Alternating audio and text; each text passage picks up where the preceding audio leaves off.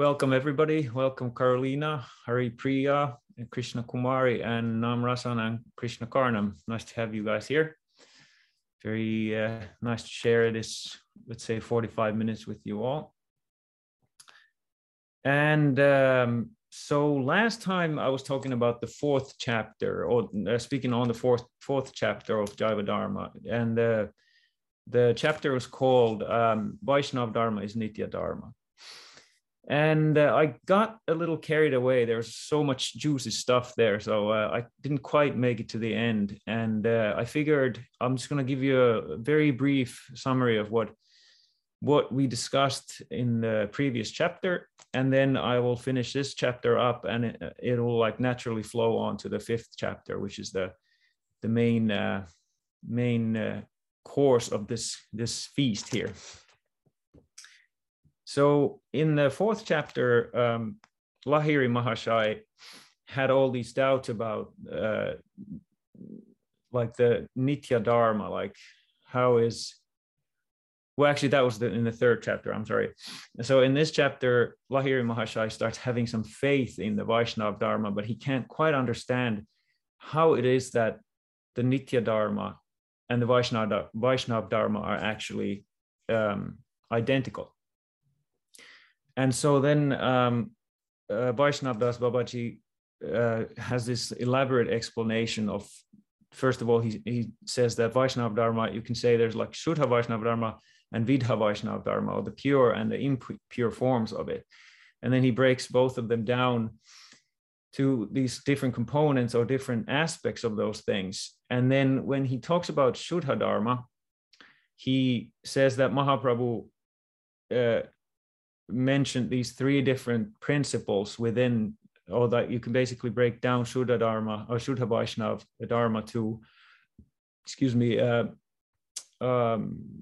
Sambandha, Abhideya, and Prayojan. So the philosophical framework, the means to attain the spiritual goal, and then the spiritual goal of Prem Bhakti itself. And when Vaishnava started talking about Abhideya, so he mentioned the nine-limbed, like the Navalakshan Bhakti of, hearing, chanting, and so on, remembering, so on. And in that context, he said that there's actually two divisions within sadhana bhakti. He was talking about sadhana bhakti, but he said these 9 limbs of bhakti are Vaidhi bhakti. But there's two divisions, and it's, of course, Vaidhi bhakti and Raganuga bhakti. And then he went on to explain that Vaidhi Bhakti, of course, as we all know, I'm sure, means that you follow the injunctions of the scripture and the rules of the scripture to reach your goal of prem or priti. And that Raganuga means that you have spontaneous ruchi or taste for the practices and for Krishna, and that you don't follow the scriptures, but you exclusively follow the mood of some of the Nitya Siddha Brajavasis, or the eternal residents of Vrindavan, whose mood you identify with. And I think it's very important to understand at this point, if you're not familiar with this idea already, that when the Gaudiyas talk about Vaidhi Bhakti, there's really kind of two ways they talk about it. Like when Bhaktivinoda here talks about Vaidhi Bhakti, he's not talking about Vaidhi Bhakti as the final goal. Like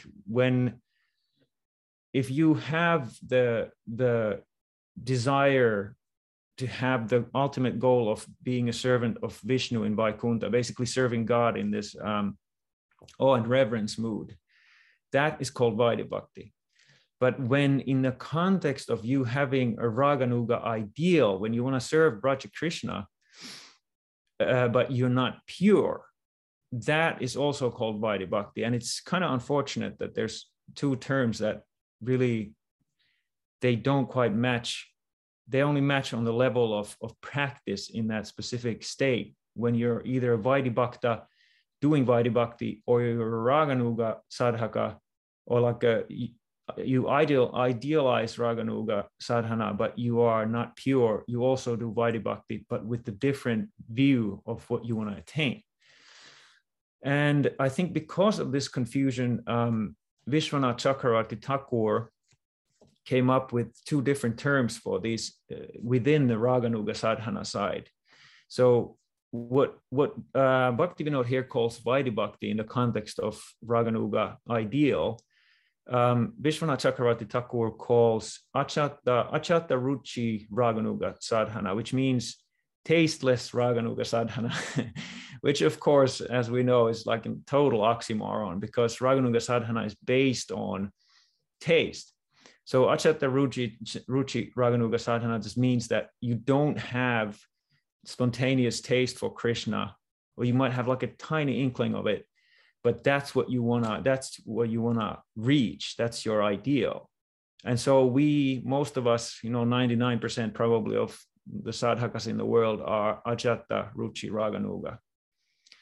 In the Gaudiya circle, we don't have significant taste, but we very much desire to have that kind of Raganuga connection with Krishna, and the ideal of Braj is what we really want. And let me pull my notes here. And then after Vaishnavdas had explained the difference between Vaidhi Bhakti and Raganuga Bhakti, then because Vaishnavdas was talking about these two different things as a level of eligibility, like you either have eligibility for Vaidhi Bhakti or Raganuga Bhakti, based on whether you're pure or not. Then Lahiri, of course, since he's becoming like a very intense, serious sadhaka, he immediately asked Vaishnavdas, well, how is adhikar determined? Like, how do you tell what your adhikar is? And then Vaishnavdas said that you basically, the guru will see whether you're like still dependent on the rules because your natural tendency is to swerve away from the path, or whether you have like natural spontaneous taste that will carry you in the right direction. So basically Vaishnavdas Babaji said, well, the guru can tell you what your adhikar is. And then Lahiri, he wasn't quite, he was satisfied, but he wanted to understand it better. So he asked that, but how do you recognize the adhikar? Like, how is it recognized? And basically, I very much liked Vaishnavdas's response. He said that, he said that you can, it's by desire. Like you have to, the guru will like examine the devotees or the sadhakas' desire and the way they behave, which is like a external manifestation of people's kind of like what would you call it? This conglomeration of their desires is how they behave. And then if you feel like you very much relate to this idea of worshiping according to the injunctions of the scripture, if you have this like natural faith in the instructions of the scripture and you really feel like strictly following them, you will attain your goal, then you're still at the level of Vaidhi Bhakti, but you're moving towards the Raganuga side. And then if you have this like spontaneous taste for Hari Bhajan or the different aspects of worshiping or thinking about Krishna, like chanting or whatever it is, deity worship, cooking for the Sri Vigraha, if you have a spontaneous taste for that and you actually don't want scripture to kind of interfere with your natural flow of affection, like there's these really cool stories about all these Babajis doing some crazy things with their deities, for example. The one that comes to my mind always is, I think it was Vamsidas Babaji. Somebody had stolen pots from his little hut by the river, and he got so mad at his Thakurjis. I think he had, I forget if it was Krishna Balaram, he had small deities. He got so mad at the deities that he roped them up and threw them in the cold river and just held onto the rope. And somebody asked him what he's doing. He said, if they want to take the pots, then fine. I'm just gonna throw them in the river and have him live there or something like that. And so that's like, obviously he did not want the scriptural injunctions of this awe and reverence to come between him and his deities, because he had this natural flow of reciprocal ruchi between him and the deities. And then once Vaishnav Das explains this to Lahiri Mahashai, then Lahiri Mahashai asks a question which, you know, any sadhaka should ask, and a question is very, very important for all of us, is like, what is my adhikar? That's what Lahiri is asking. And then Babaji gives a very nice answer. He says, you will know it by examining your heart. Just like look in your heart and be honest with yourself, and you will definitely know where you are at. And this reminds me of something that I saw a few months back. I was watching one of Namras's podcasts, and the guest was Shamarani, or Jadurani Didi. And I forget what the context was, but Shamarani basically said, like, I mean, you know, out of her humility, but she said, I know exactly where I'm at, because all I have to do is to sit down and chant and observe my mind. Where does my mind go when I'm chanting? And that it's so practical. I mean, such a simple way of determining your adhikar. Anybody can try this at home, you know, tonight or whenever you chant next. Follow your mind and see where it goes. And your mind will tell you what your adhikar is, because if you're an actual Jataruchi Raganuga devotee, your mind, that like whenever you have that idle moment, when the mind normally drifts naturally to whatever we are preoccupied with, the Raganuga devotee will automatically go to Krishna, and we will automatically go to all the rest of it. And so that's how easy it is really to determine our adhikar. And then Vaishnav Babaji asked the Lahiri Mahashai further, like, do you feel like it's a good idea to follow the injunctions of the Shastra in conjunction with your bhajan? And says, yes, I definitely feel like that, Lahiri said.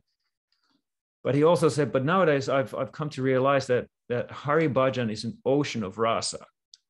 So because Lahiri Mahashai, he used to be a kind of like a musician. He had been trained by some Delhi musicians, very high class. Since he was from a high class Brahman family, they trained him to be like an expert singer. And so when he took part in the kirtans, when he started coming to Godroom and hanging out with the Babajis in the woods, he would always push himself forward as the lead singer. And then he would, there's a funny explanation or description in the Jaiva Dharma, he would like do these fancy, you know, flourishes with his kirtan. And then he would like expectantly like look and have these sidelong glances of the other people and see if they're like appreciating his style. And Pratishta coming out, excuse me. And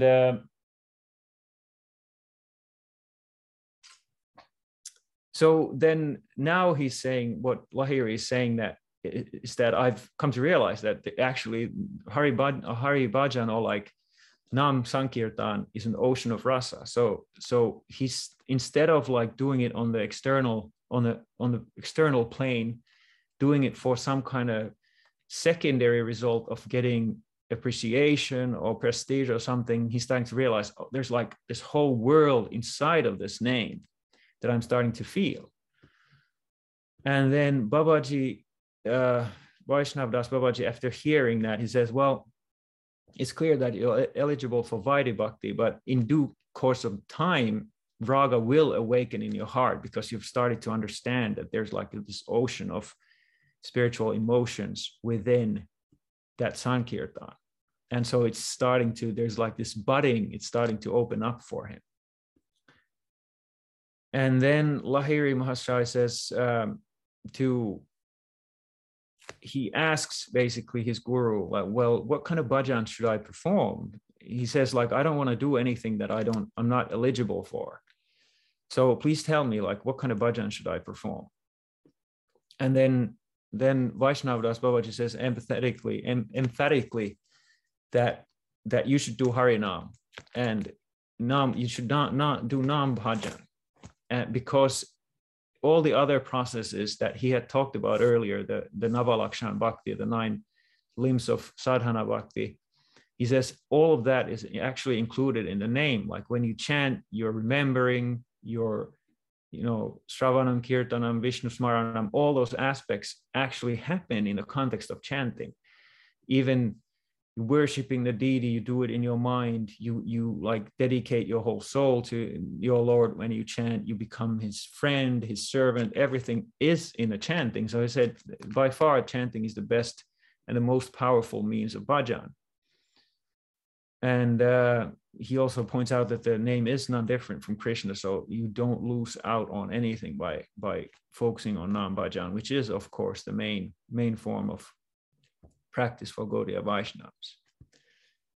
And while he says that, there's this beautiful scene where Babaji tells Lahiri Mahashai to chant the Maha Mantra. He says the whole mantra to Lahiri Mahashai, and while he does that, he hands him a Japamala. So basically, that's like this spontaneous form of initiation. Like that's when Lahiri formally becomes the student of Vaishnav Das. And Lahiri Mahashai is so overwhelmed with ecstasy and happiness that he actually passes out. He faints and he stays unconscious for a long time. And when he falls over, Vaishnav Das carefully captures him before he hits the ground.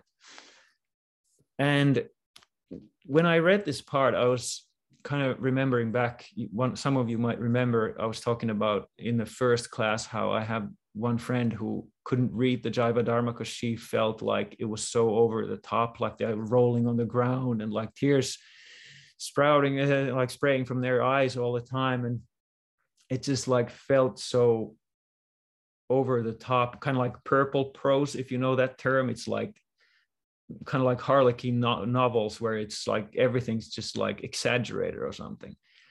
But so this is what I thought.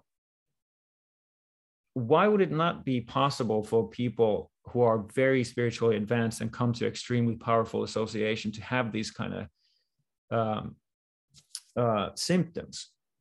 Because I started thinking about like all those women, or the girls really, in the 50s and 60s, they went to see like Elvis, for example, Elvis Presley, and they would faint. Like they would actually faint in front row. Like hundreds of women or girls would faint. The same thing with the Beatles. And that's for like what, like there's some dude in like leather pants and he's stuck a little piece of, garden hose in his pant to like, kind of augment his natural, what would you call them, natural characteristics. And then the women, the girls in the front row, that's like passing out left and right for basically for this like tiny spark of the actual ras, or the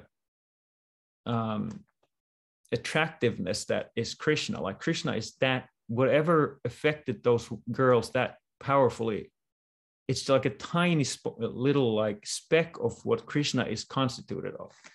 So when a devotee starts actually coming in contact with the Svarup Shakti, and not just the mental image of Krishna that we can conjure in our conditioned minds, because that's what most of our devotion is as it is right now, when it starts, the real Svarup Shakti starts coming from the other side.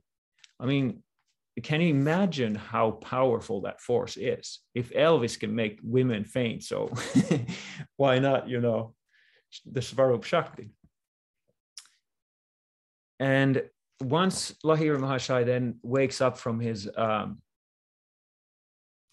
slumber, stupor, whatever you would call it, his unconsciousness, he's like a new man. He just cries and says, I've never felt this kind of happiness in my life. This is like this on a totally new level of happiness that I've ever experienced. And you might recall that he found no satisfaction in his life earlier on, and that's why he started hanging out with the Babajis, because he was a very highly esteemed Brahmana, and he had a very high position in the government and all this. He was a landowner and everything, but he found like absolutely no happiness in it. And now he's finally come to the like source of happiness, and he's just like tearing apart at the seams out of joy. And so basically what happened was he changed completely because the spiritual experience cleared out his upadhis, or like basically cleaned out his chitta completely, because whatever we're interested in this world are just these impressions in our chitta or in our awareness. Chitta, there's not a good word for that in English, but basically all the vasanas and the samskars that we've created, the impressions from unlimited billions of lifetimes, are like kind of crystallized into these like black, cold diamonds in our mind. And what happened to Lahiri Mahashaya was basically he had the Prem Suryamsu, like the Amsa of Prem, like a little inkling of Bhava, basically. And it just cleaned out his upadhis. And he completely changed because those samskars were gone. And so then from then on, he started chanting like 2 lakhs of Harinam a day.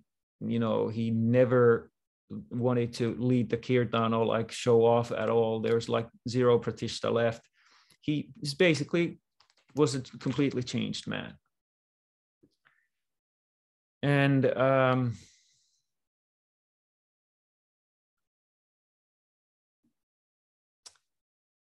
one thing I still wanted to discuss in this connection was that when I was talking about like how important it is for us to understand what our adhikar is, so that we can practice properly and be situated right.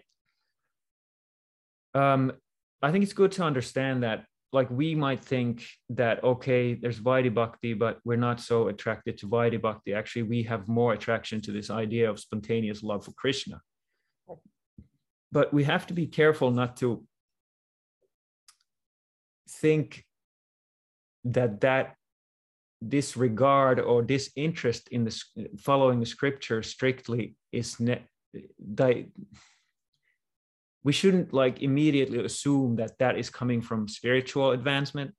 It's more likely that where we are at, a lot of us in the West, at least where we are at, is that we don't even have taste for Vaidhi Bhakti. But it's easy to kind of like try to short circuit the system and say, since we don't really have this intense desire to even follow the scriptures, we just say, oh, actually, I want to have spontaneous love, so who cares about the scriptures? Let's just jump over to Raganuga. And there's so much of this cheating tendency, unfortunately, going on with not only Westerners, but this was like specifically the problem that Bhaktivinoda Thakur and especially Bhaktisiddhanta Saraswati Thakur reacted to. So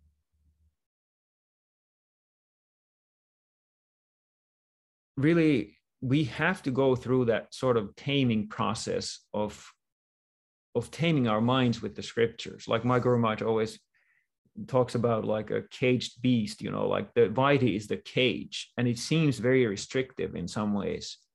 But there's a reason for that restriction, because if you open the cage, that tiger of our desires is going to, maul and eat up everybody around him or her. And it's obviously not good for us if we do that. So we have to understand our adhikar and behave accordingly, and have the humility to admit that, we have lobha, we have greed, but for the wrong things. And the whole qualification for Raganuga Bhakti is lobha. And so let's be honest about what our lobha is about, and then, engage ourselves accordingly.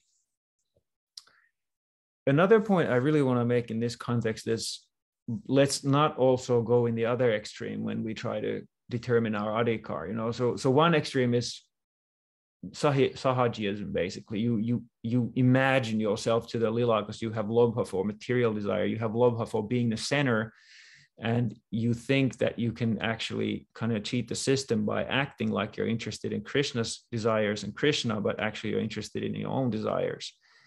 That's one extreme. The other extreme is that, okay, my adhikar is this and this, so I'll just basically like make a nest in that one sequence of my adhikar that's supposed to be progressive and go forward, and then just feel comfortable in whatever position I am in life.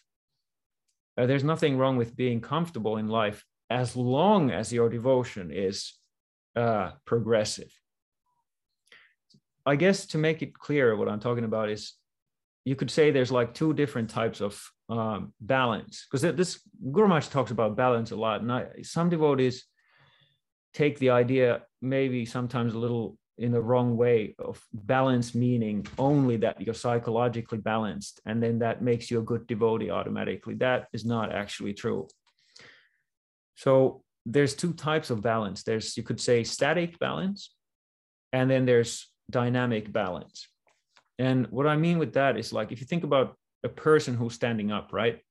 If they are in one place and they're standing up, that's balance, right? Because they're not falling over, they're totally straight. But that's static balance, because your balance means that you can't move, because then you're out of whack. So static balance means you're in one place, but you're balanced. And that's, okay, so anyway, that's the first type. And then the dynamic balance basically means when, so for example, when first you're standing, but then you take a step forward.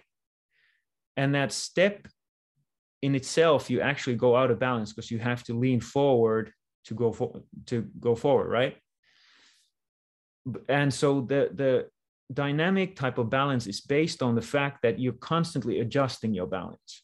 So like you can't lean forward too much because you're going to fall on your face, but you also can't lean back too much because then it's static again. Like when you come back from the forward leaning position to the straight position, it's back to the static idea.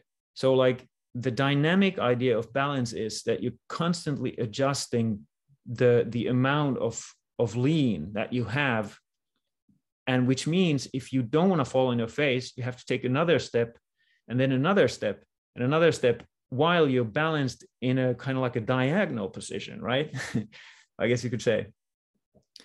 So sadhana bhakti is always a dynamic form of balance. It's, I mean, yeah, if you want to do real sadhana, that's what it is.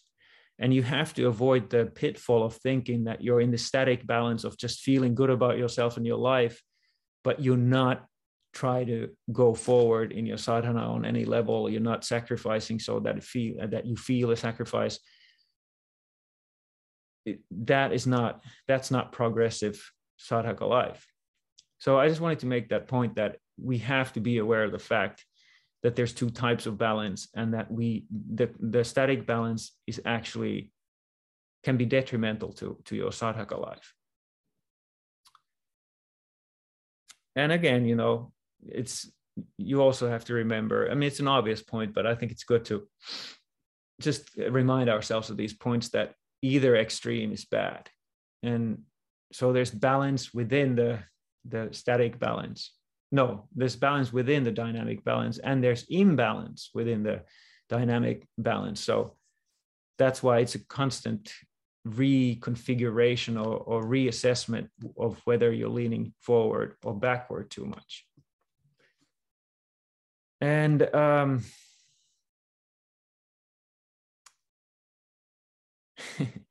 so I haven't reached chapter 5 yet, because I don't know, this seems to happen to me all the time. And when I start talking about this stuff, I can't get forward fast enough. But I guess the thing is, when the inspiration comes, it's better to just talk about whatever is on my mind. So I'm just going to keep going. And it looks like we might have to do chapter 5 in the next session. But another thing that comes to my mind about what I'm talking about right now with this, the adhikar idea and whether we are eligible for Raganuga Bhakti or not, the whole, like Bhaktisiddhanta Saraswati Thakur's approach or attitude towards this was that we worship the Raga Patha, or the path of Raga Marga, with our desires. Like he was able to open this huge marble temple called Bagh Bazar in Calcutta. And during the procession, when they were bringing the deities from the old rented house to the new huge temple, he came up, I guess, spontaneously during the procession with this 6-line song. And the first line is very famous. I'm sure you've heard. And Srila Sridhar Maharaj really talked about this line a lot. It goes, Matala Harijana Vishaya Range, Pujala Raga Patta Gaurava Bange. And basically what it's saying is, Matala Harijana Vishaya Range means basically the Harijana, the devotees of Krishna, are intoxicated by Vishaya Range, by sense enjoyment. And then Pujala Raga Patta Gaurava Bange. So they worship the Raga Marga, or the path of Raganuga Bhakti, with reverence, Gaurava, reverence. But Bange, as far as I understand, can also mean that you actually break the reverence by worshiping the Raga Marga. So anyway, the idea with the first line, which is kind of like, like, the Hari devotees of Hari are intoxicated with sense enjoyment. What he meant with that is that whatever desires you have in your heart, you just like throw that, as Srila Sridhar Maharaj said, in the fire of sacrifice to Krishna. And so, like the marble temple, for example, of course, Bhaktisiddhanta Saraswati Thakur had no material desires in his heart, of course, but he used that for other people who are not pure to pull them in through their material attraction, whatever they're attracted to materially, opulence, riches, all these things, and throw that at Krishna in your worship, reverent worship of the Raga Marga. It's a beautiful idea. Like, basically, it's like, don't think too much of yourself. Just worship the path, and put the path of Raga Marga on your head, and like honor that instead of thinking that you are there yourself. And in this context, there's a funny story I just heard recently. Somebody asked, a disciple of Srila Narayana Maharaj asked him, Srila Gurudev, how could I do bhajan in this life like Raghunath Das Goswami? And Srila Narayana Maharaj answered, you're lucky to even know the name of Srila Raghunath Das Goswami in this life. So, be satisfied with that, but, go forward gradually, And of course, at the same time, it's very important to know what we're trying to reach. Like, at the same time, I did hear that Srila Narayana Maharaj said that you have to kind of begin with the end in mind, that you have to know what you're desiring. Otherwise, your bhajan or your practice is not focused. And that's why Guru Maharaj is teaching, our Guru Maharaj is teaching all these rasa tattva and this like more kind of refined or detailed sambandha, because that refines our understanding of where we want to go, which is absolutely essential for having focused sadhana and focused bhajan. And one of Guru Maharaj's disciples many years ago, he was a little frustrated. He was like, why do we have to know all this ras tattva? Like, this is not at all like pertinent to us. And so that seemed like he was, in touch with his adhikar. But the thing is, if the guru talks about that stuff to you, they've assessed what you need to hear, basically. So it might feel like cumbersome for us to be like, oh, what is this vibhav and anubhav, sanchari bhav, this bhav, that bhav? Like, what's the point of that? But the thing is, even if it feels theoretical, which it is for us because we don't have significant taste, even if it feels theoretical and kind of cumbersome, it's kind of like going to school in a bad sense of the term. It still creates these samskars in our hearts that will come to our aid later on.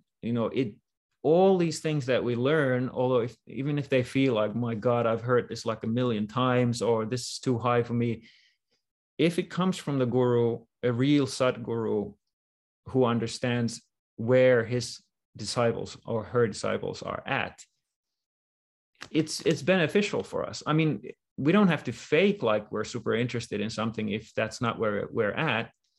But if he or she feels like this is important, then it probably is. It's a safe bet to at least somehow try to, familiarize yourself with these ideas and just, have that, it's a form of austerity. If you're not super interested in it, try to still learn it, and then you'll create these samskars for your future that will be extremely beneficial. Yeah.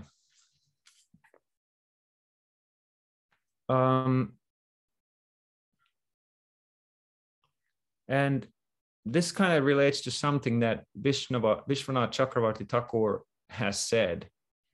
And basically, because then you can also have this idea of, well, Raganuga Bhakti, like, we don't really need the scriptures. We'll just kind of go with our emotions. That's obviously, you look at our Gaudiya Vaishnava lineage, and especially our Bhaktivinoda Parivar, there's a heavy emphasis on the Siddhanta. But the whole point of it is not just to learn something, or like Lahiri Mahashaya asked in the previous chapter, like, do I have to become a scholar to have bhav, And Vaishnava Das was, of course not like that. It's not about that kind of learning. It's about kind of reorienting yourself in a way that your faith about what life is and what's important starts changing by the force of the Sambandha Gyan.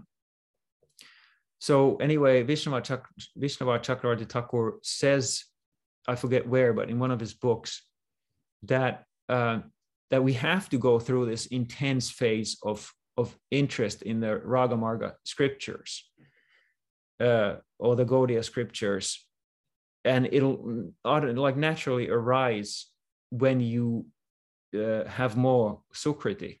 You will become intensely interested in the scriptures.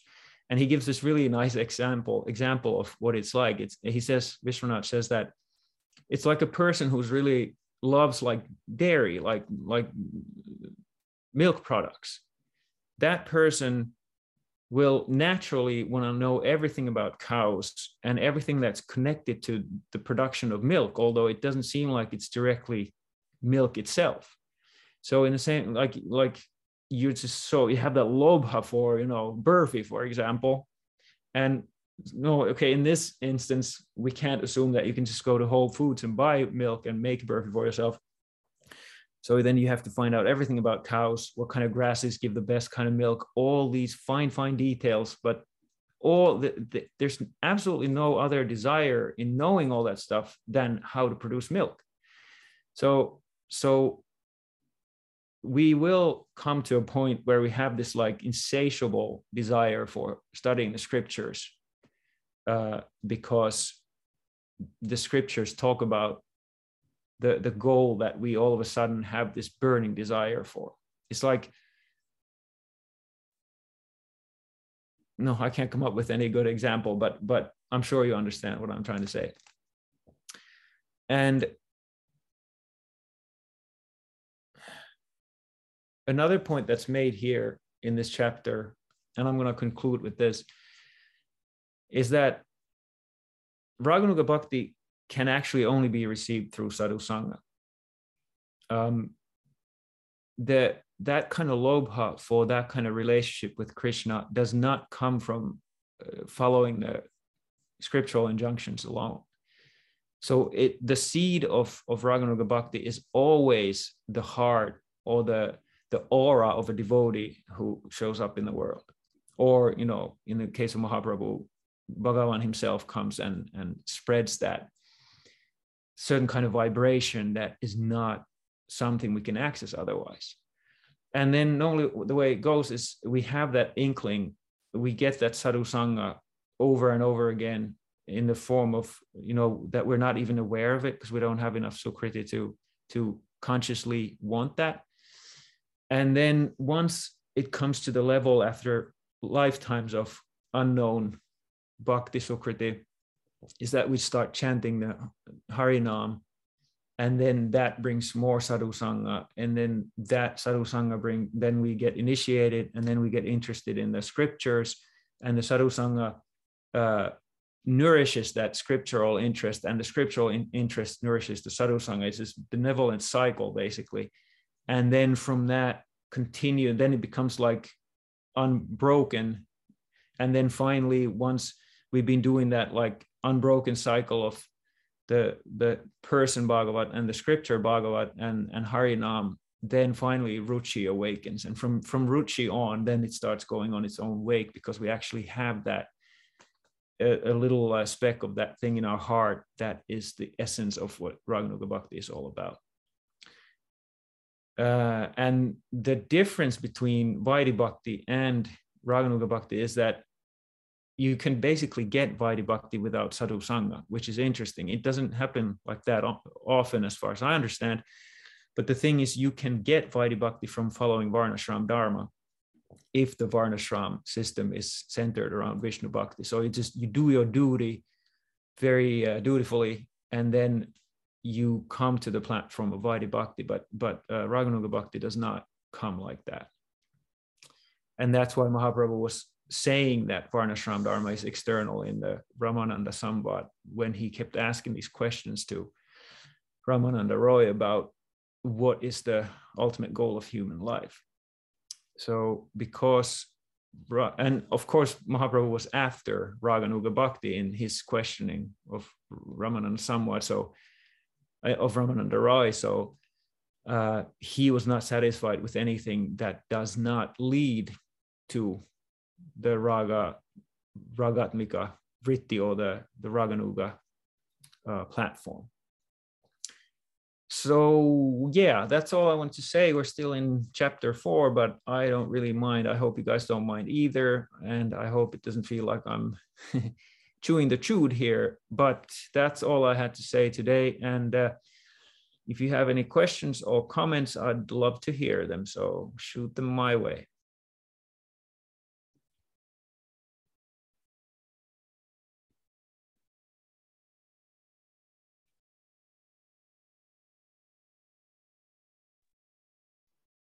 Haribol. Haribol, Haripriya. Hey, thank you for the class. I have a question about Vaidhi Bhakti and Raganuga Bhakti. It's often used, this metaphor, like we're receiving the seed of love or seed of bhakti, and then the bhakti lava starts to grow and things like that. So would you say that the seed of bhakti is the same for Raganuga Bhakti and Vaidhi Bhakti, or is it like a completely different thing from the very beginning? I think the way I understand it is that if you mean Vaidhi Bhakti with like you end up in Vaikuntha or Narayana, yeah, I think it is a different thing. Like you basically, the way Guru Maharaj has explained this, as far as I've understood, is that you get that seed from association, and then it's a certain type of association, and you take on the same mood as your association. Now it's still like kind of under question whether that association comes to you randomly or if it's a divine arrangement that it comes to you what you're supposed to get in the first place. But anyway, we'll leave that open because I don't have the answers for that. But anyway, it comes in a certain form. And so the Vaidhi Bhakti, Bhakti Lata Bij does seem to be different. Like that you're destined to Vaikuntha basically. And then the Raganuga Bhakti Lata Bij it's for Braj Krishna. So that's I think as far as I can go with that. But it's a very good question though. Thank you for that. Jai, anything else?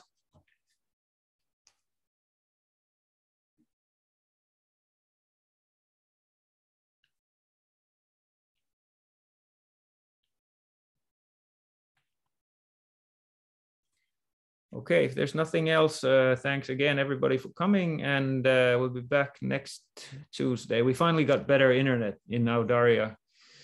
So we will be able to continue these classes from Audarya, as well as Guru Maharaj's Sunday calls. So thanks again for coming, and hopefully see you next week. Hari Bol. Sriman Guru Nishta Prabhu ki jai.